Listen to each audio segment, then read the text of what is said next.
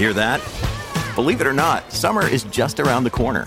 Luckily, Armor All, America's most trusted auto appearance brand, has what your car needs to get that perfect summer shine. Plus, now through May 31st, we'll give you $5 for every $20 you spend on Armor All products. That means car wash pods, protectant, tire shine, you name it. Find out how to get your $5 rebate at armorall.com. Armor All, less work, more clean. Terms apply.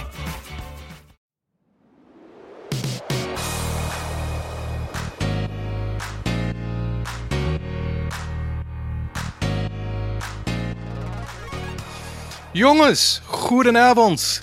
Welkom, dit is de podcast that is always up to speed with Formula 1. Ik ben Mark Daly en dit is mijn vriend en co-host Mark Hamilton. Hoe gaat het met jullie? Ja, Max Verstappen, winnaar bij de Dutch Grand Prix vandaag. And Mark, I won't torture you any longer, but yes, we have a race to talk about. And, well, it might not have been the most action-packed Grand Prix on the track, but I felt like it was a little bit getting back to normal after the drama that we had with the non-event in Belgium, after the drama we had in Hungary, after the controversy that we had in Britain. It's been a busy kind of 6 weeks or so. But first of all, before we get into it, how the heck are you? We're halfway through the Labor Day weekend here in North America, and that sadly means, well, I mean, for us who have kids, it's great because the kids go back to school on Tuesday. But sadly, it's kind of the unofficial end to summer, even though the first day of fall is still 3 weeks away. But how's your weekend been, sir? It's been good. And I actually totally agree with your sentiment about the outcome of this race. To your point, maybe it wasn't super action-packed, but by the time it was over, I was kind of checking my limbs to make sure I was intact. Because to your point, after Belgium and Hungary and Silverstone, there was so much anxiety and frustration and anger bottled up after those events that it was good to get through a traditional, maybe processional Grand Prix. And I'm happy for that. And we'll get into all of the details. And we have tons of feedback from all of the folks within the Scuderia F1 community, but I'm doing great. Obviously, I don't have older kids, so my son's in daycare as normal on Tuesday. But you're right, even though it's not like we've just come back from a 2-month vacation, there is this sense of sadness when Labor Day weekend hits, because obviously the summer's over. And for us in Canada, typically, Thanksgiving rapidly approaches. I think we're now 4 or 5 weeks away from Thanksgiving and then Halloween. And then it's the dark, long, wet, dreary winter that we've both become quite accustomed to. Don't remind me. Yeah, I know that's the one good thing about Canadian Thanksgiving is it gives us one extra holiday between the end of summer and the Christmas season, which sadly is going to come sooner rather than. I mean, it's going to. I mean, I love the holiday season, but these things seem to get faster and faster every year. So I just want to kind of keep the pace down a little bit. But yeah, going back to the race itself, after all the drama and controversy that we've seen going back to the middle of July at Silverstone, it was nice just to have sort of a normal weekend. But it was strange, even though the race was a little bit processional. Obviously, Mercedes could not match the pace of Max Verstappen, particularly, and Red Bull. It still had an interesting kind of flow to the race because I found that the race itself around the redesigned and the reformatted Zandvoort circuit, I felt that it still felt like there was a lot going on. And I have a bit of regret now because I really wish we kind of discussed this a little bit more with Bryson on Thursday night, but perhaps just maybe not having the benefit of seeing a Dutch Grand Prix at Zandvoort since 1985. And obviously this was the first running on the new layout. I really kind of wish we'd sort of delved into that with Bryson a little bit more to see what we could have expected perhaps from the aerodynamics and, point of things, because I'm hoping next year will be more exciting with the new cars, because I think that, great track, but with the current cars, maybe they just didn't make the most of what this track could have to offer. Your thoughts? I absolutely, completely agree. My opinions continuing to evolve. I know, and I'll read through in a couple of minutes some of the comments from the community just with respect to their initial impressions after the race. My opinion's evolving. It's not dramatically different, I think, than I was expecting. I was very confident that we would have seen some contact on the front lap, maybe not necessarily between Lewis and Max Verstappen, but I was very confident that we'd see some contact among some of the back markers, that the field would get backed up. I had assumed, and I would have put money on it, that we would have seen at least one safety car that would have backed up the field and kept the race a little bit tighter as we got into lap 30, lap 40, lap 50. We didn't see that. And I think you'll make a great point too, that the cars that we saw on the track this year will be gone next year. The racing, the dynamics associated with the cars that we'll see next year should be very, very different. And one of the other stories that I saw as well is that the FIA is going to start evaluating a lot of the telemetry and data from the cars, because they're hoping still to add an additional DRS zone to this track. But as a track, from a helicopter view, it looks fantastic. I love how tight it is. I like how twisty it is. I love how unique some of the elements of the track are, and we'll obviously speak to the bank corners. But to me, I thought this was pretty special. And I think from an atmospheric perspective as well, I love the fact that the grandstands are almost positioned immediately on top of the track. It gives you very much that stadium feel that we get a little bit out of Mexico City every year that we have the opportunity to go there. But from an atmosphere perspective, I'm sure you can speak to this. It was absolutely exceptional. The track's still growing on me. I'm not ready to write it off. And I think you make a great point as well that next year's cars may add a very different dynamic. But ultimately, we saw Max win, which I'm sure you're excited to talk about. He's regained the championship. And other than that, I don't really, as an initial take, I don't have a lot to add. I do, if you don't mind, I wouldn't mind quickly, just to kind of set the stakes a little bit and set the context for the show. Just read out some of the comments, because in the spirit of being ultra lazy and not wanting to prepare for this podcast, I asked the listeners to prepare for us. So here's some of their initial feedback. So I had posted this: Zandvoort was blank. Texas Tech Sean, faster Monaco. Friend of the show, Matt Sequeira, says, processional, it's Monaco with a cheaper backdrop, no straights, there won't be much passing on track. That said, the scene was unbelievable and will be so as long as Max is in the cockpit. And I did like the rolling bank corner, enhanced the aesthetic. Marcos effect, boring. The race was decided on Saturday, just like Belgium. Only a huge bottle would make a Red Bull loose. The RB16B was planted to the track. Carlos, decent backdrop for a nap on a busy day. James Young, a local boy here in North Vancouver, as expected, great race, bit of a procession, but still lived up to the expectation.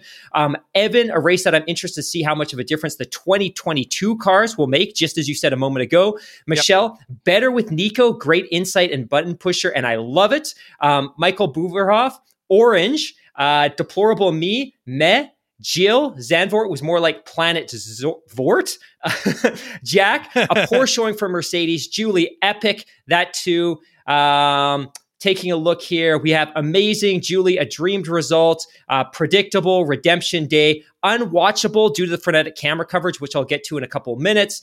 Anticlimactic. And then finally from Josh, a race in the Netherlands. So that's kind of sets the table just with respect to the initial impressions that our listeners had. Yeah, I think they pretty well covered all of it. And, it was kind of funny because, this, I think maybe everybody might appreciate this as I say this, because, Americans, I think, usually get, I don't want to say accused, but I think it's well known that the Americans are very proud of their country and very proud to show off the red, white, and blue. But what I saw in Holland today comes awfully close to national pride that we see south of the border in the USA. I mean, the orange from side to side. You had King Willem-Alexander and his Queen Maxima. They were there. You had DJ Tiesto waving the checkered flag. You had Michelle Davina, well-known YouTuber and artist, singing the Dutch national anthem live. I mean, the fireworks when Max crossed the finish line, and just the orange smoke. I mean, it was a party atmosphere. And as far as national pride, it was all to see at Zandvoort on Sunday. And a couple of things that I found a little bit kind of, a little bit funny or amusing, I should say, from the race commentary was Crofty talking about like 25% of people arrived on on bike, and 2% of the fans showed up in cars. I'm like, that's just the Netherlands. I mean, everything is close together. It's ideal for public transport. It's ideal for biking. It's small, compact. The train is right there. It's like, half an hour from Amsterdam. I mean, it's easy access, even though it's not right downtown. And cycling is a Dutch way of life. It's not just a phenomenon. It's a mode of transport, and it was really cool to see. But let's talk about that opening lap.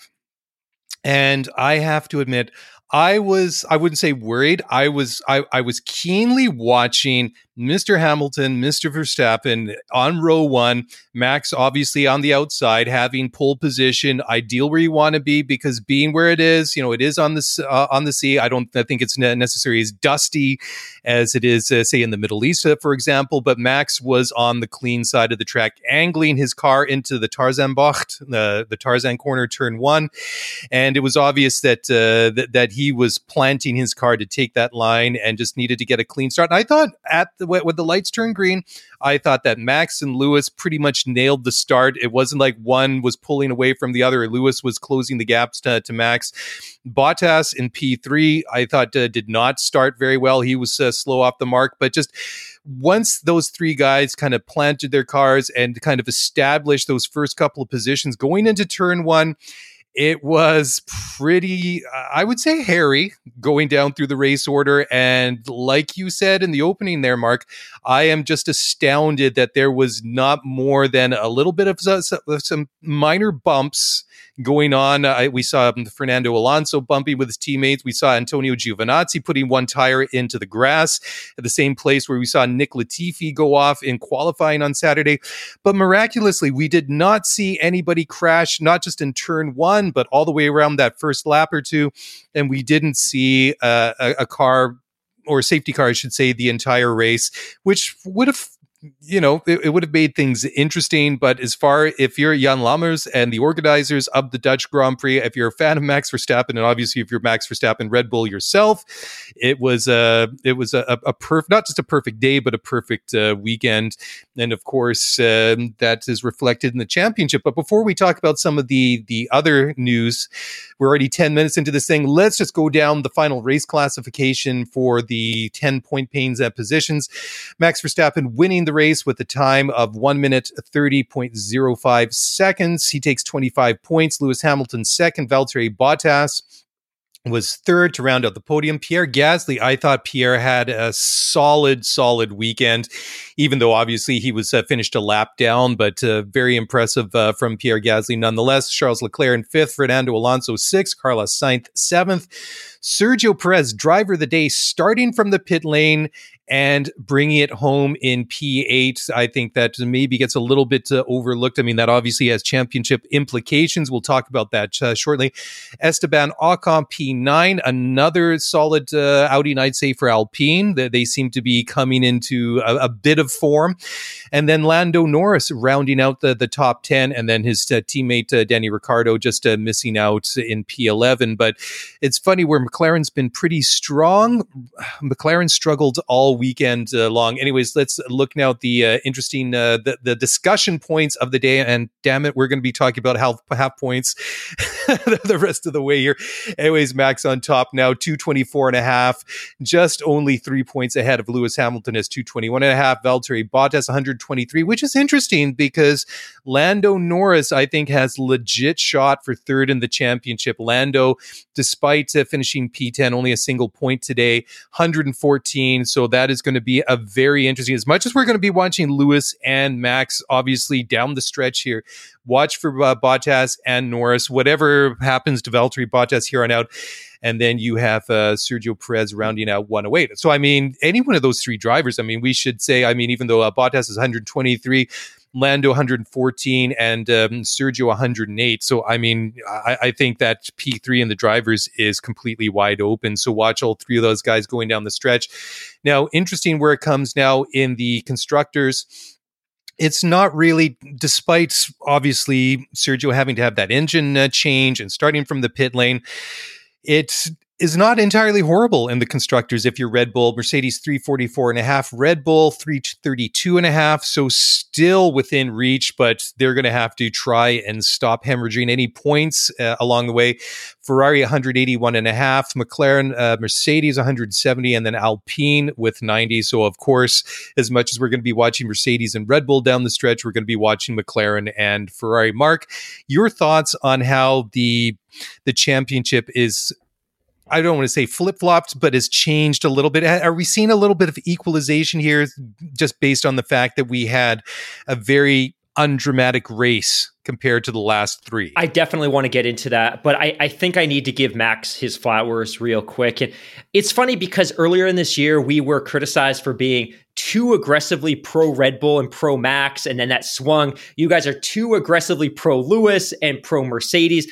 I like to think we bring a little bit of balance. Obviously, we're not credentialed media. We don't work for a team. We don't work for Formula One. And we have opinions, and I think sometimes we get caught up in the emotions and the narrative of the season. But I think in this case, I absolutely have to give. Well, we should start screenshotting our WhatsApp conversations during races. So anyways, go on. I just want to give Max his flowers. This weekend was an impeccable performance for him. Obviously, he has a little bit more familiarity with this track because he's done some photo days there in a Formula One car. But ultimately, I don't think that really means anything. But he was perfect. He was fantastic in free practice. And of course, there was some disruption of free practice. So a lot of the drivers didn't get as much time to gain some familiarity as the track as you may normally have. Obviously, that incident with the Aston Martin and the fire was problematic, especially for Lewis, but he was fantastic. And I think the only instance all weekend where he stepped wrong was failing to activate DRS during qualifying. And I think had he done that, the gap between him and Hamilton would have been significantly greater. And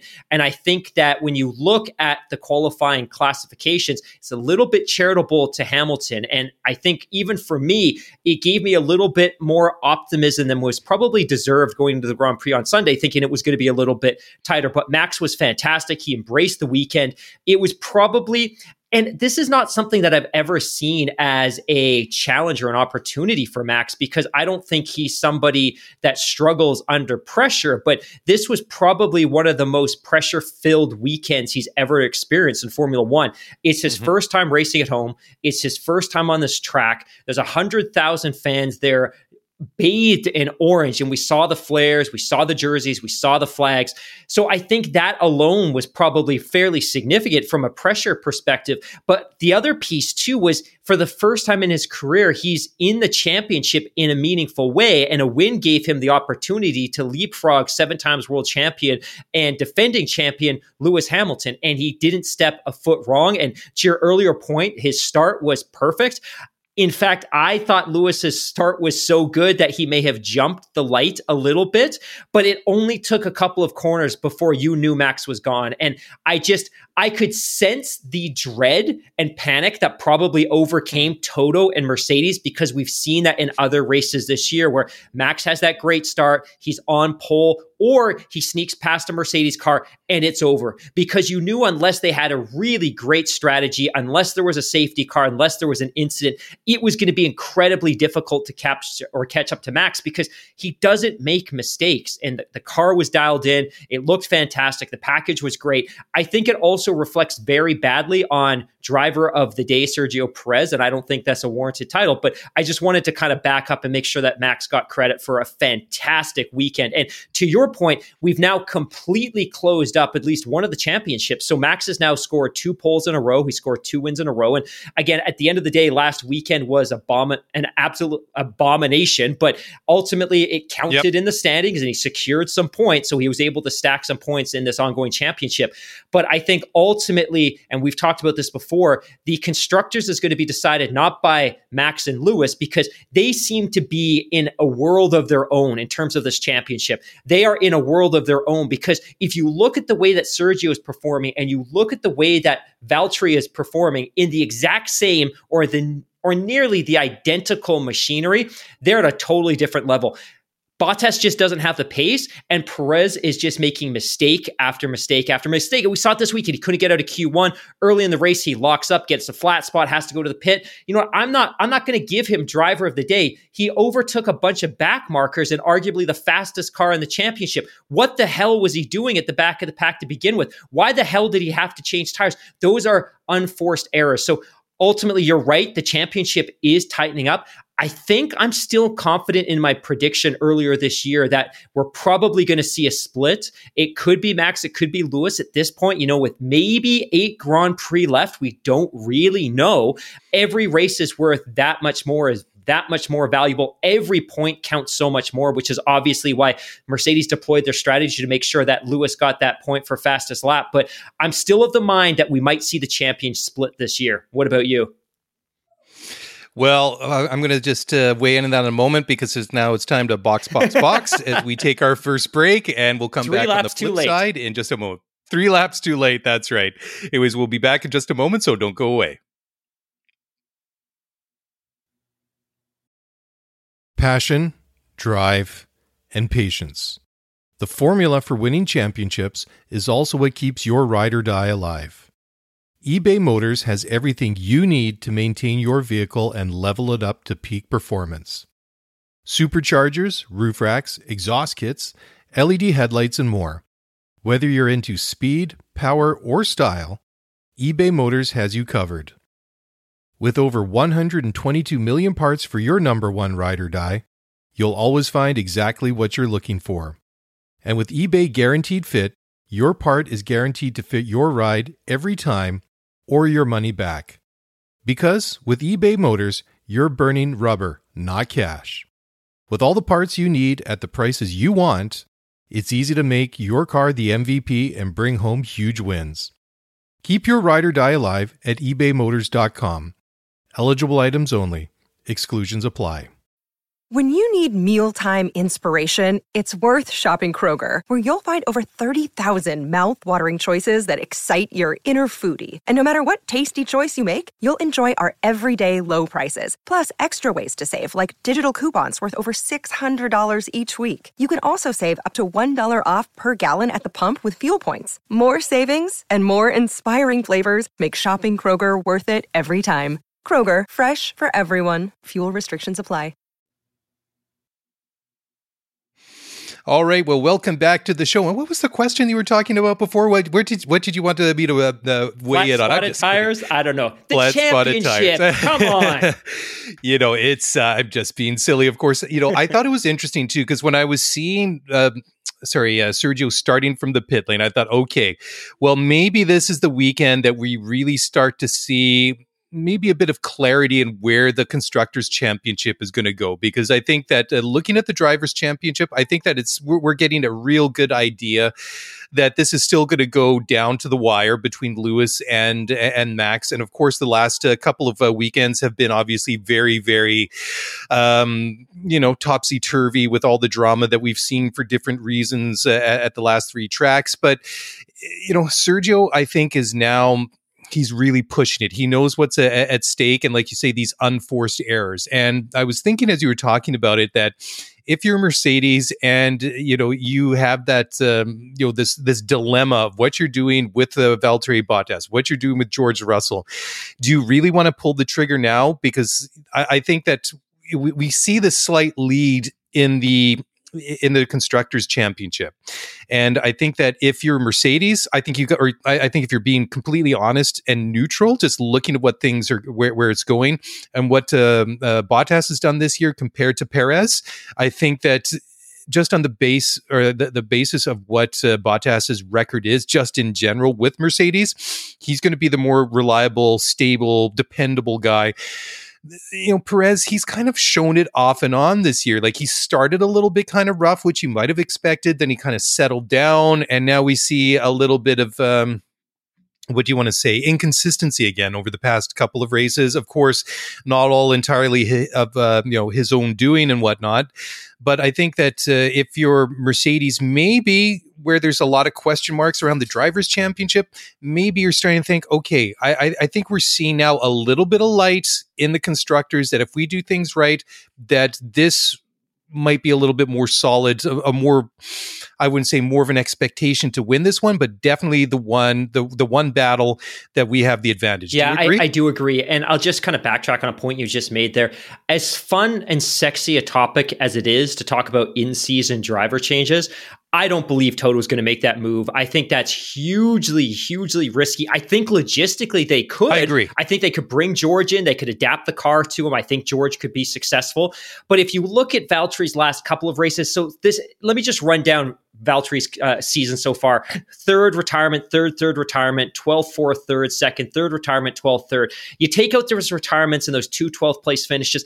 That's not a terrible campaign. And again, looking at the classifications, a little bit misleading because he is nowhere near George. And I think he's benefited from the fact that Sergio struggled in a number of his races. Mm-hmm. But I don't know that you're going to get a lot more from George, and maybe introducing George to the equation introduces some friction with Hamilton, which becomes a distraction in itself. I don't think they're going to make that change. You look at Sergio over the past 4 races, he scored 4 points. And to your point, obviously he's been collected and there's been some contact, and that's not necessarily all his fault. But I think some of the things that we've seen in terms of qualifying performance, the fact that he went off during the formation lap in Belgium and caused the damage to the car, the fact that he had that brutal lockup today on the hards when they were clearly going with a long strategy, I think is problematic. So I don't think they're going to change anything, but I think it's really going to be difficult from a psychological perspective if Red Bull was to win a driver's title, but not the constructor's title. And it ultimately came down to the difference between Sergio and Bottas, who himself probably won't be in the Mercedes ride next year. It really is interesting too. And I think that you made a great point in the first segment there, just talking about the performance that we saw from Max Verstappen is, just talking about where these guys might be at mentally and where everybody's, how things are shaping up. I think that this was a big statement race for Max Verstappen. And, we've seen Lewis deliver at Silverstone year after year after year after year. And it's a big party there. And this was very much the Dutch version of it. Of course, it was only the first one, but Max himself said it's not easy to live up to those expectations. I mean, everything that they had planned for this race was for a Max Verstappen / Red Bull party. Absolutely. And I mean, for the race organizers, it was an absolutely perfect outcome. It was a perfect weekend. And, from that point, and it really, I think, reinvigorates this battle. And I think that if you're Lewis Hamilton, I think obviously Lewis has respect for Max. He knows how good of, a driver Max is. But I think that if you're Lewis, if there were any maybe kind of like lingering questions as to how good is this guy and how good is he able to perform under pressure, you're maybe going away from this race thinking, Max just did in Holland what I've been doing at Silverstone for all these years at the British Grand Prix in front of my own fans, and he delivered all weekend long like I've been able to do. So, obviously Lewis is going to, he realizes obviously he's got a big fight on his hand as it is, but I think this really kind of takes it to the next level. And then if you're Max himself kind of thinking at 23 years old, wow, did this just happen? Did I just do that? And I think it was the perfect race just for the championship, even though the race itself was not that exciting. It wasn't a classic. But I think, like I was saying, that just after all the other stuff that we've had over the past month, I think it wipes the slate clean. We're going next weekend to Monza, which is a classic track. We go into the tail end of the season now, basically neck and neck in the championship. And I think there's so many different threads to pull on, not just between stories as it comes to Lewis and Max, but also for the constructors and all these different things going on.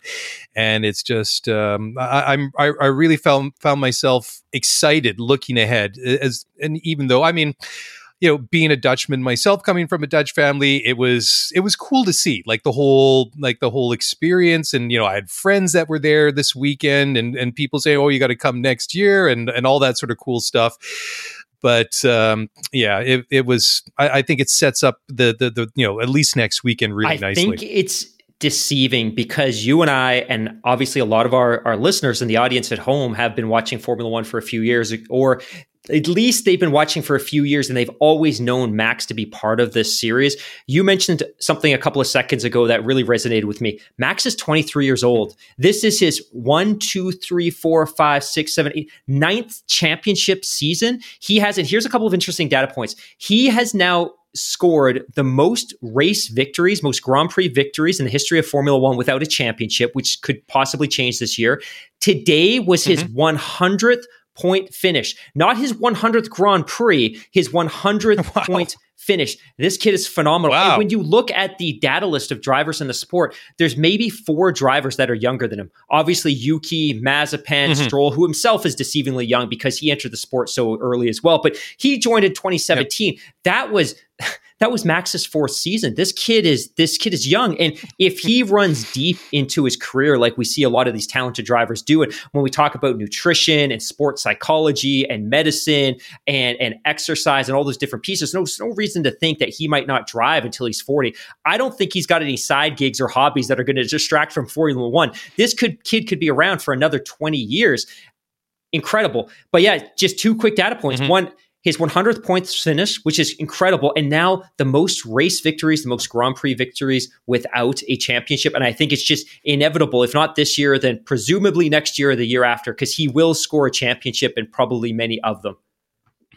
Yeah, that's a great point. One other thing that they brought up during the race is that during the Grand Prix on Sunday, it was also the race where Max has already led 1,000 laps in his Formula One career. I mean, it's just absolutely mind-blowing. I mean, when you add that to all those stats that you just reeled off for a guy that's 23 years old, I mean, as much as I respect what Lewis has done, and that story is by no means over. I mean, what with Lewis just inking a new deal to stay at Mercedes, I mean, Lewis obviously has a lot to contribute. He's not doing it just for fun. He's not doing it. Well, I mean, hopefully he's doing it for fun, but I mean, he's not doing it for money. $50 million a year.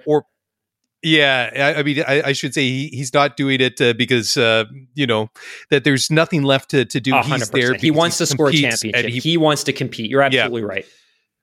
But the thing is, if and when Max wins that first championship, is this going to be something we're going to be looking at in 15, 20 years? Was this the big, the guy that really started hot when he was young and then kind of like flamed out? Or is he potentially one of those guys that could, maybe equal and better Lewis Hamilton? Of course, this is a discussion we're going to have to park and talk about, when, Max's career and Lewis's career comes to an end in Formula One. But I mean, how many years have we been saying now that Max has all the pedigree, all the skills and all the markers of a potential Formula One champion? I think as much as I said, if Lewis had any lingering questions about that this weekend, I think very much for the rest of us that Max has proved once and for all he is legit. He's a world champion in waiting. We've said for the last couple of years he just needs the car. Obviously, he has the car. So whether or not he can pull it off in, however many races we have left before the end of the year, but it was. I'm going to lean into an NBA analogy. I don't know if this is going to work, but I kind of see sometimes Lewis as being Magic Johnson. Obviously, Magic Johnson enters the NBA. He storms right through to the finals, scores a championship with the Lakers in his first season. He has a phenomenal run. They run off 5 chips over the course of the decade. Lewis was very similar in the sense that he enters the sport in 2007. He misses the championship in his rookie year by a single point. The next year, 2008, scores a championship. But then he goes through a 5-year dry spell where there's chaos and friction at Mercedes. He makes at McLaren, he makes the transition over to Mercedes. He was hugely and greatly criticized for doing that. But ultimately, he scores a championship there in his second year. But there is that 5-year gap. The way that I see Max's career playing out a little bit is a little bit more like Michael Jordan. And I think you would be foolish to try to argue that he's probably not the greatest of all time from an NBA perspective, but bear with me because I think the point being that Michael Jordan was drafted in 1986 by the Chicago Bulls. For years and years and years, he and that team could not get past the Detroit Pistons. They just kept running up against Isaiah Thomas and that team. And when they finally When they were at the peak, right? When the bad boy Pistons were at their peak. And of course, the Pistons won the title in 89, 90. In 91, they finally break through. And then it's just a torrent of championships. And I think that it's a little bit like that for Max in the sense that he just happened to enter the sport in the midst of the Mercedes domination, that period of domination. And maybe it's kind of fading away. Hamilton's a little bit older. Red Bull's continued to develop their technology. They brought in an engine supplier that's been a really great marriage. But I feel like potentially he's on the cusp of that same kind of breakthrough. And again, the 2022 regs might level the playing field in a way that we maybe don't expect. But what we do know is regardless of what the aero looks like next year, they have a phenomenal power unit, which is something that they can build that car around. Plus a car that's designed or headed up by a team that's run by Adrian Newey, who's record in Formula One.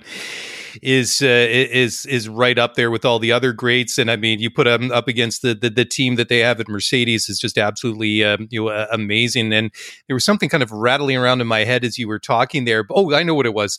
You're just talking about Lewis, how he wins that championship at 08, and he has those 5 seasons where it kind of I mean, and this was when McLaren were at their peak of just turmoil, and it was just. I mean, before we even get into like the really dark days when they were just down at the bottom of Formula One, but the pre-Zach Brown era that we're in right now. But I mean, of course, this will be one of these things we can talk about after Lewis retires from Formula One, whenever that is in the future. But could you imagine that when Lewis made that switch to Mercedes? And I mean, this will be a fun one to have, of course, when he retires, and hopefully. But could you imagine he hadn't gone to Mercedes at that time? Said he went to Ferrari, and that whole run of championships with Mercedes would never have happened. I mean, this is, of course, like a completely bizarre parallel Lewis universe, but he could have been that guy that won that one championship, when he was a young driver, and he could have been that guy that we talked about had great potential, but only had that one car. Very much a Fernando Alonso, right? He runs off those 2 championships in 05 and 06. And then just was not able to get the car ever since. But I mean, Lewis, obviously a very different story. And of course, like I say, we'll have to see where he goes over the next couple of years before he hangs up the helmet and gloves. And of course, Max Verstappen. Anyways, let's take a quick break. When we come back, I just want to put this one out there for a second to let this one just marinate in your mind, Mr. Hamilton, is that Mercedes, they're eating a little bit of humble pie, saying that they got their strategy and tactics wrong at the Dutch Grand Prix. Anyways, time for a quick break. We'll be back in just a moment, so please don't go away.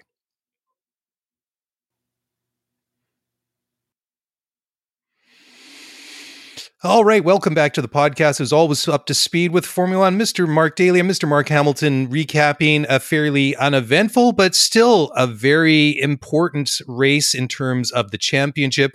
I've got an interesting comment here. Well, 2 of them in the live chat. First comes from Michelle G.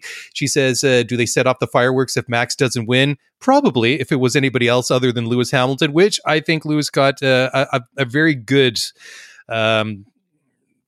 response from the Dutch fans. I mean, it was better. Yeah, than I was wondering if exactly. I thought maybe he might when get the the king boot. I thought has it was to kind address of muted. the crowd though and ask. You could. Yeah, no, sorry. I was just going to say when go you're ahead. king. And by the way, I did, and shame on me, despite my political science degree, the fact that I've lived all over Western Europe, I did not know the Netherlands had a king and queen. But I thought it was very cool to see them in the garage with Max. It was very cool. Funny story. One of my best friends in Holland was an American fellow by the name of Dave. Anyways, one time where we were living, there was like a big festival every summer. Anyways, Dave was walking around one day. He just, he got behind the wrong part of a cordon when it was going up. And then all of a sudden he found himself face to face with the Queen of the Netherlands. And what do you do if you're a down-to-earth, heck of a nice guy from Raleigh, North Carolina? What do you do when you come face-to-face with the Queen of the Netherlands? He smiled at her, put out his hand, and said, "Good afternoon, ma'am. My name is Dave." I love it. Look at that. I love it. That's a great story. Anyways, I wanted to go back and just talk about what I just hinted at before the break here. And obviously, Mercedes has been so strong, not just with their drivers, but with their tactics and with their car and everything. And Red Bull, of course, have been very, very good with their tactics and strategies over the year, although they never have always had the car to consistently win races. And this year has been a little bit different. But I think if the season ended today, I think more or less if we were saying who had the tactics, who had their strategy better over the course of 2021, I would give the slight edge to Red Bull. And Mercedes, I mean, they're just coming out and saying that they just didn't get it right when it came to to their tactics today. Toto Wolff told Sky Sports, he said, quotes, "We had, I think, a sniff of an undercut there, but we didn't time it right. I mean, at the end, you're always more clever. We didn't expect Red Bull to go on the hard tire because it was an unknown. We didn't drive the hard tire on Friday, and we thought we might be pushing them early with the soft, but it is what it is," end quote. What do you think? What do you make of that? Yeah, I appreciate the humility. I think that this was obviously short of a flurry of safety cars or a Max era, which I think was always going to be very unlikely. I think the strategy was probably what they had on the whiteboard in the dressing room before the race, that look, we have an opportunity at the jump. We don't necessarily know what Red Bull pace is going to look like, but obviously, ideally, you get a jump from the jump and you get past Max in the first or second corner, and then you just continue to build on that lead. And hopefully you keep Bottas behind Max to continue to harass him and function as a distraction. Immediately before the end of the first lap, by the second lap, by the third lap, it was clear that Red Bull had remarkable pace, or at least Max had remarkable pace, and they were never going to put themselves in a position where they were going to be able to pass them. So strategy ultimately was going to be the tool that they used, and obviously the strategy didn't work out. And I think kind of as a backup or a secondary opportunity, you had a position where when Max was carving back through the field, there was a moment where Bottas could potentially have functioned to back him up and give Lewis the opportunity to get back into the race. But ultimately, once again, and this is something I've been super critical of Bottas about, is that whenever he's been asked to do that, to back up a competitor, to give Lewis the opportunity to get racy, he's failed to do so. And if you look at this today, how many corners was Max behind Bottas? And of course, Bottas was on inferior tires, but how many corners was he behind him? 2 before Max was able to just storm by. And of course, he had better pace, he had a better engine, he had better tires. But I would have expected more. I would have demanded more out of Bottas in terms of backing up Max. But I like the humility here. And one of the things I took note of as well is that in the media pen after the race, they were talking to Lewis, and Lewis gave Red Bull all the credit in the world. Their pace was phenomenal. They were extremely fast. They had everything dialed in. And I think from this, you just pack up and move on. And obviously, there's some tracks that are coming up that should prove more fruitful to Mercedes in terms of the way that they build and design their car. But we'll see, because, when we flash back to the summer break, I kept saying that the driver who wins 2 of the first 3 races after the championship is probably going to win or after the summer break is going to win the championship. And Max has done exactly that. So I don't necessarily know what's going to happen in Imola or in Monza a week from now that's going to change the direction of this championship. Yeah, that's a great point. And, I think we might even have to extend that race based on the farce that we saw in Belgium last weekend, what with the half points and all that stuff. But yeah, it truly was remarkable how the Red Bull, especially Max's car, looked like it was on rails. And I thought it was interesting too. And sometimes I always take Lewis's comments on race radio with a little bit of pinch of salt, because sometimes I don't know how, accurate they are, because sometimes I wonder if it's a little bit of psychological warfare on the part of Lewis and Mercedes, just to kind of maybe try and misdirect to what the true situation is. But I thought it was interesting after 5 laps, the way that Max is already a couple of seconds ahead of Lewis, and Lewis is, he says, these tires aren't going to hold up under this pace.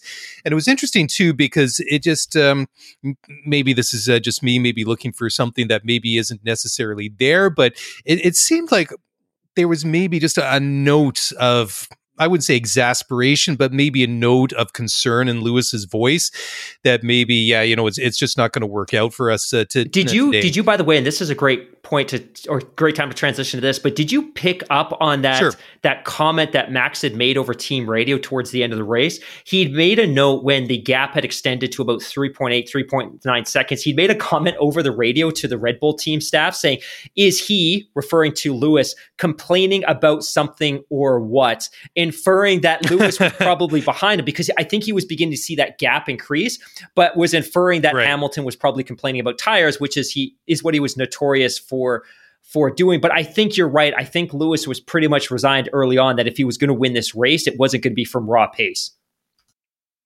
And another interesting thing is, before I get onto that, I just wanted to read out, I think this is an interesting one. This is from Charlie Tinkler in the YouTube live stream. Anyways, Charlie has to say, where do they get the data for these ridiculous tire performance infographics? Oh. I can't understand how they continue to use this and how it's never being close to correct. That and that other one, like the overtaking infographic. I mean, it seems that's grossly off base as well. None of them seem to measure up close to reality. And I completely agree. One, I've been campaigning that they should remove those infographics from the screen since they were introduced in either, was it 19 or 20? They've been out a couple of years. It's a disservice and it's disinformation to fans because it's purely simulations and models. And I'm very curious to who's creating that data. Is it Sky? Is it the TV networks? Or is it the FIA and Formula One and the teams? Are they compiling data points to come up with that information? Because the other thing is, if I'm a team and I know what the durability or the longevity of my tires are, that's very important data that I don't necessarily want my rivals to know. So my sense is that it's probably data that's being simulated and created by the network, but I'm going to take this one away and get to the bottom of it because I think that's a really great question. Yeah, they should get the folks from Codemasters in on that because, the tire infographics that they have in the F1 video game seem to be a little bit more accurate than this. But I'm totally on board with what Charlie's saying. Anyways, this one I think is kind of interesting. I just wanted to throw this one at you. Valtteri Bottas briefly nabs the fastest lap of the race in the single point despite being told by over race radio to back off and just basically abort after sitting 2 purple sectors. Obviously, they wanted Lewis to get that single point.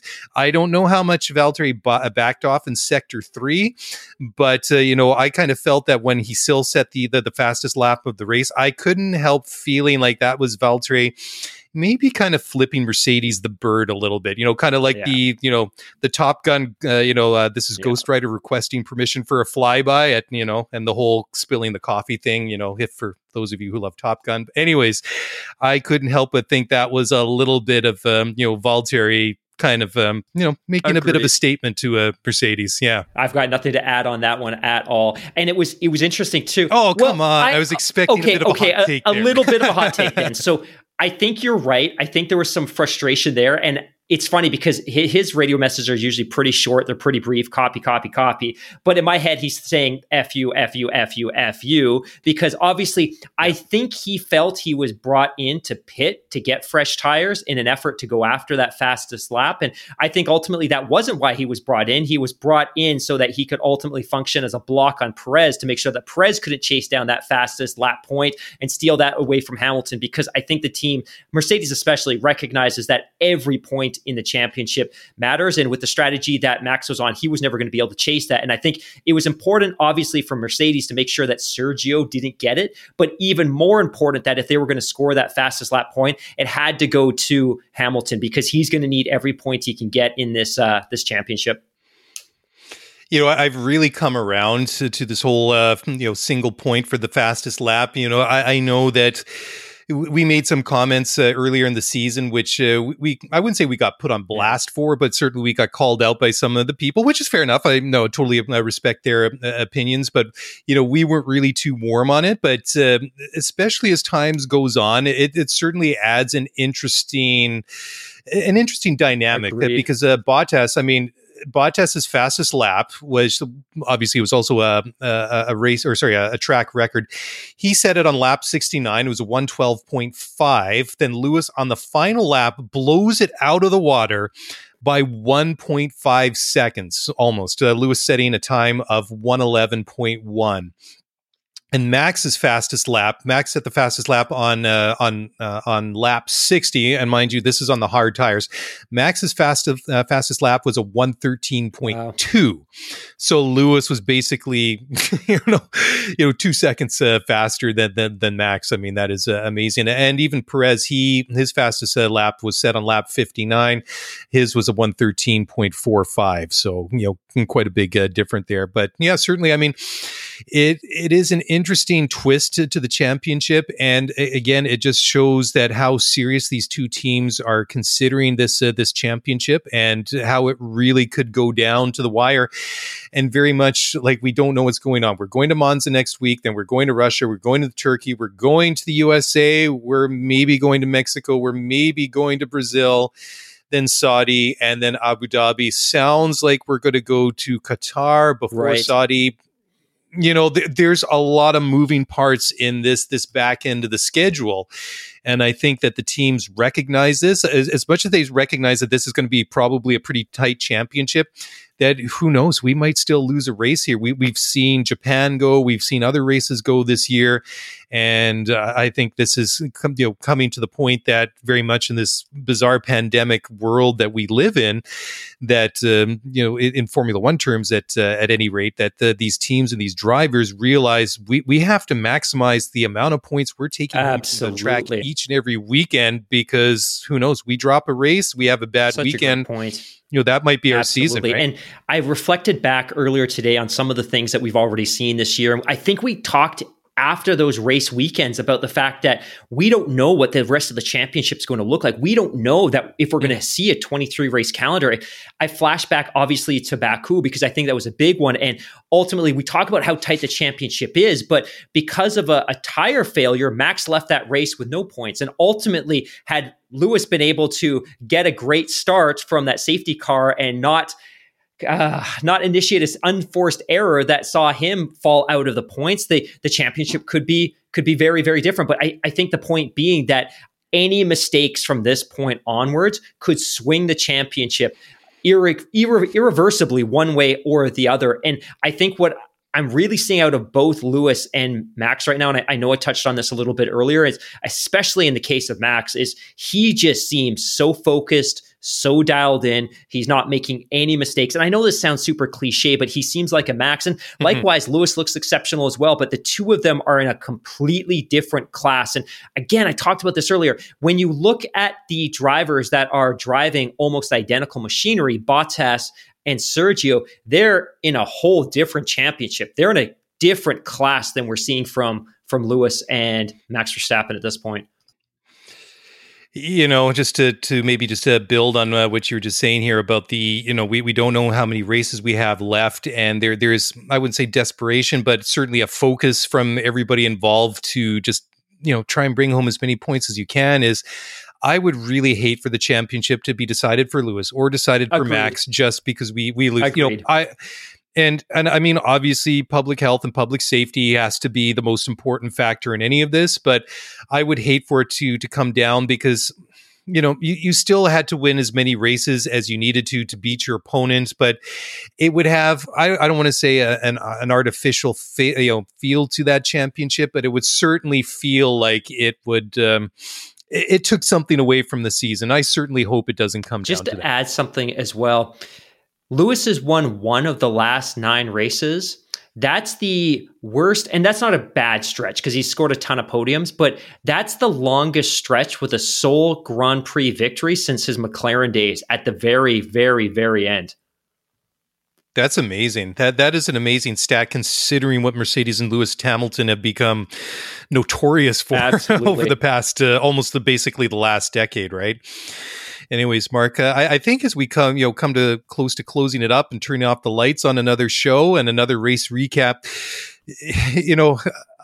this is maybe a little bit cheeky on my behalf, but watching qualifying on Saturday afternoon, watching the two Williams cars, was it very much a situation of Nick looking at what George did and saying, anything you can do, I can do better?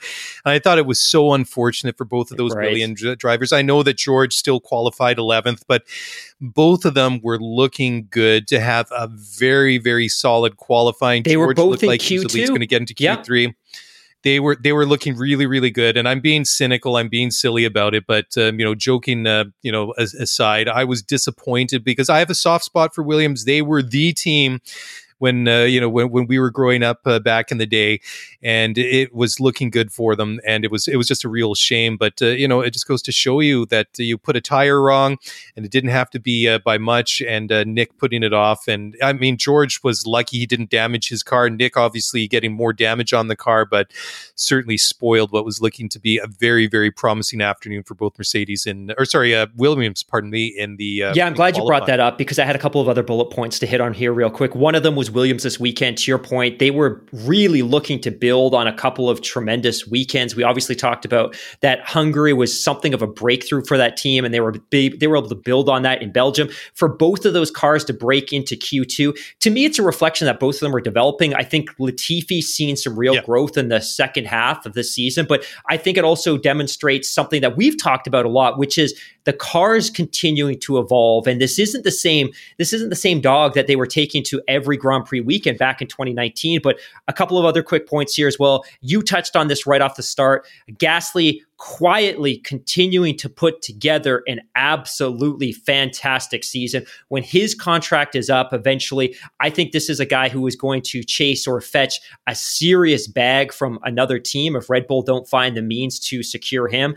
Obviously, we talked, or we maybe didn't talk, but Kimi Räikkönen makes the announcement last week that he's retiring. Unfortunately, he tests positive for COVID. He is double vaccinated, so he should be okay. He's not showing any signs of symptoms, but he did test positive. So he is hiding out in his hotel room, which gave Kubica the opportunity to sit in a Formula One car for a Grand Prix for the first time this year.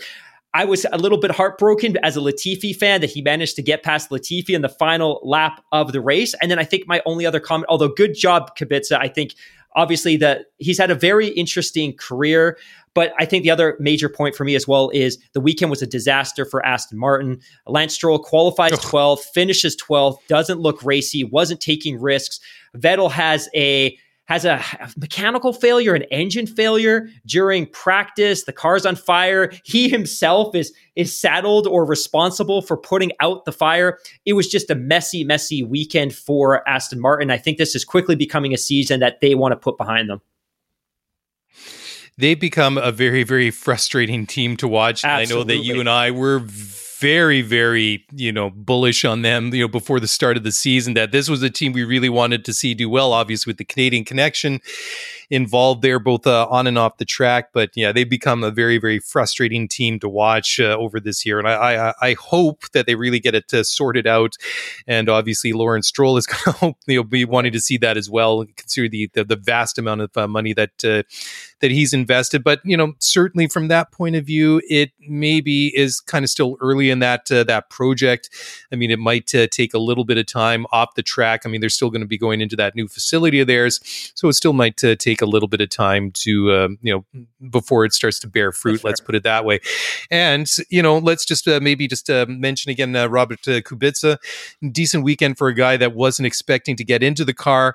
And it was interesting too. I was reading some comments from Kubica himself that when he saw the phone call coming from the team, he thought he was the one that had tested positive for COVID. So, so he was, he was obviously, pleased in one regard, one aspect to be able to actually drive, but it wasn't actually the phone call that he was expecting. So life sometimes throws curveballs at you, and hopefully Kimi turns out okay. Hopefully he'll be in the car next weekend. I hope so. And for all those fans in Italy, because obviously he won a championship with Ferrari. He was a big part of that team over the past 10, 15 years. Yep. I hope he gets the opportunity to race next week, so he gets that send-off that he deserves. I'm just on that point of Ferrari as well. I don't know that this was necessarily a hot take, but I was pretty convinced that Ferrari was going to start putting a gap between them and McLaren as the second half of the season progressed. And that's exactly what we're seeing. They're 11.5 points up. And then finally, just talking about that Ferrari ecosystem, disaster of a weekend for Haas. The two drivers sparring in public, a terrible, terrible look for that team. And I think as a lot of fans do believe, Mick needs to get out of that situation. It's not a great place from a logistical perspective, from an infrastructure perspective, from a car perspective. I don't trust that team in terms of nurturing him from a development perspective. But the challenge is, where does Ferrari put him ultimately? Because it seems like they've got a great lineup with the core Scuderia right now. Yeah, who knows? Do you put him in as a reserve driver? But then again, I mean, a guy as young as Mick Schumacher is, and the potential talent that he has, I mean, sure, you get him out of that seat at Haas, but then he's not getting race miles. Reps in a bad team, and that's what he needs. Surrounded by bad resources, is probably better than no reps at all. Yeah, I know, right? It's a tough call, and Yeah, not easy for Mick. Anyways, I think one thing I want to mention before we sign off: going to Monza next weekend, going to be very interesting. That's obviously a track that is basically flat out most of the way around. I'm really going to be interested who's going to have the advantage there. Is it going to be Red Bull? Is it going to be Mercedes? And depending on which car it is, how much is that advantage going to be? I mean, it's going to be fun to watch. I mean, Monza is one of the classics. It is a power circuit. There are not too many corners. We have that very sharp chicane, and then you have the Lesbos, which are kind of fun to watch. And of course, Parabolica is one of the all-time great corners to watch. Well, maybe not if you're Charles Leclerc in 2020. I mean, that big crash there, but really, really great track to watch. And again, like very much like Zandvoort today, old school, very narrow. I thought it was very interesting to see like a Zandvoort just, I mean, it's basically about 2.5 car widths was the width of the track. And I love some of the comments that you made on, I can't remember, was it on the podcast or was it on social media? Just a real, somewhere. It was a real organic and natural feel, and very much that some of these modern tracks that we see, that some of them have their own, I guess, charm and worth to them, but they feel yeah, and they feel over-designed at times, and that's why that I'm not ready to write off Zandvoort. I think that we have to just park it for a year, see what it's like in the new cars before we really render a passage. And one final point before we sign off, we're going into Monza, we're going into the Italian Grand Prix, and just in time, we have a special guest joining us this Thursday, which I'm excited to promo. Vincenzo Landino of the Landino Group will be joining us. We'll be talking all things sports marketing, branding, NFT, and all kinds of modern concepts that I certainly don't understand, but I'm sure he's going to be able to help clarify for both me and each of our audience.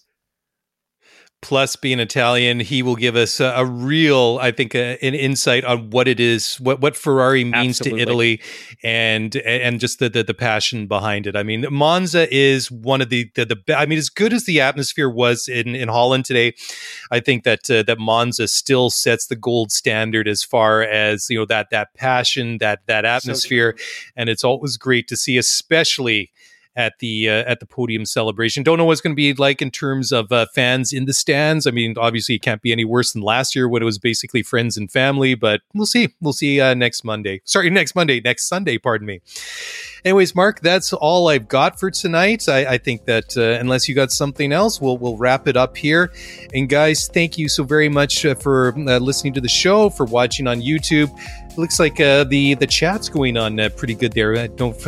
Apologetic didn't get a chance to address most of those. Anyways, as Mark said, we'll be back on Thursday night with Vincenzo. Until then, get in touch by all means. ScuderiaF1pod@gmail.com, on Twitter @ScuderiaF1pod. Enjoy the rest of the long weekend. Enjoy your week. We'll talk to you guys again very, very soon. And bye for now.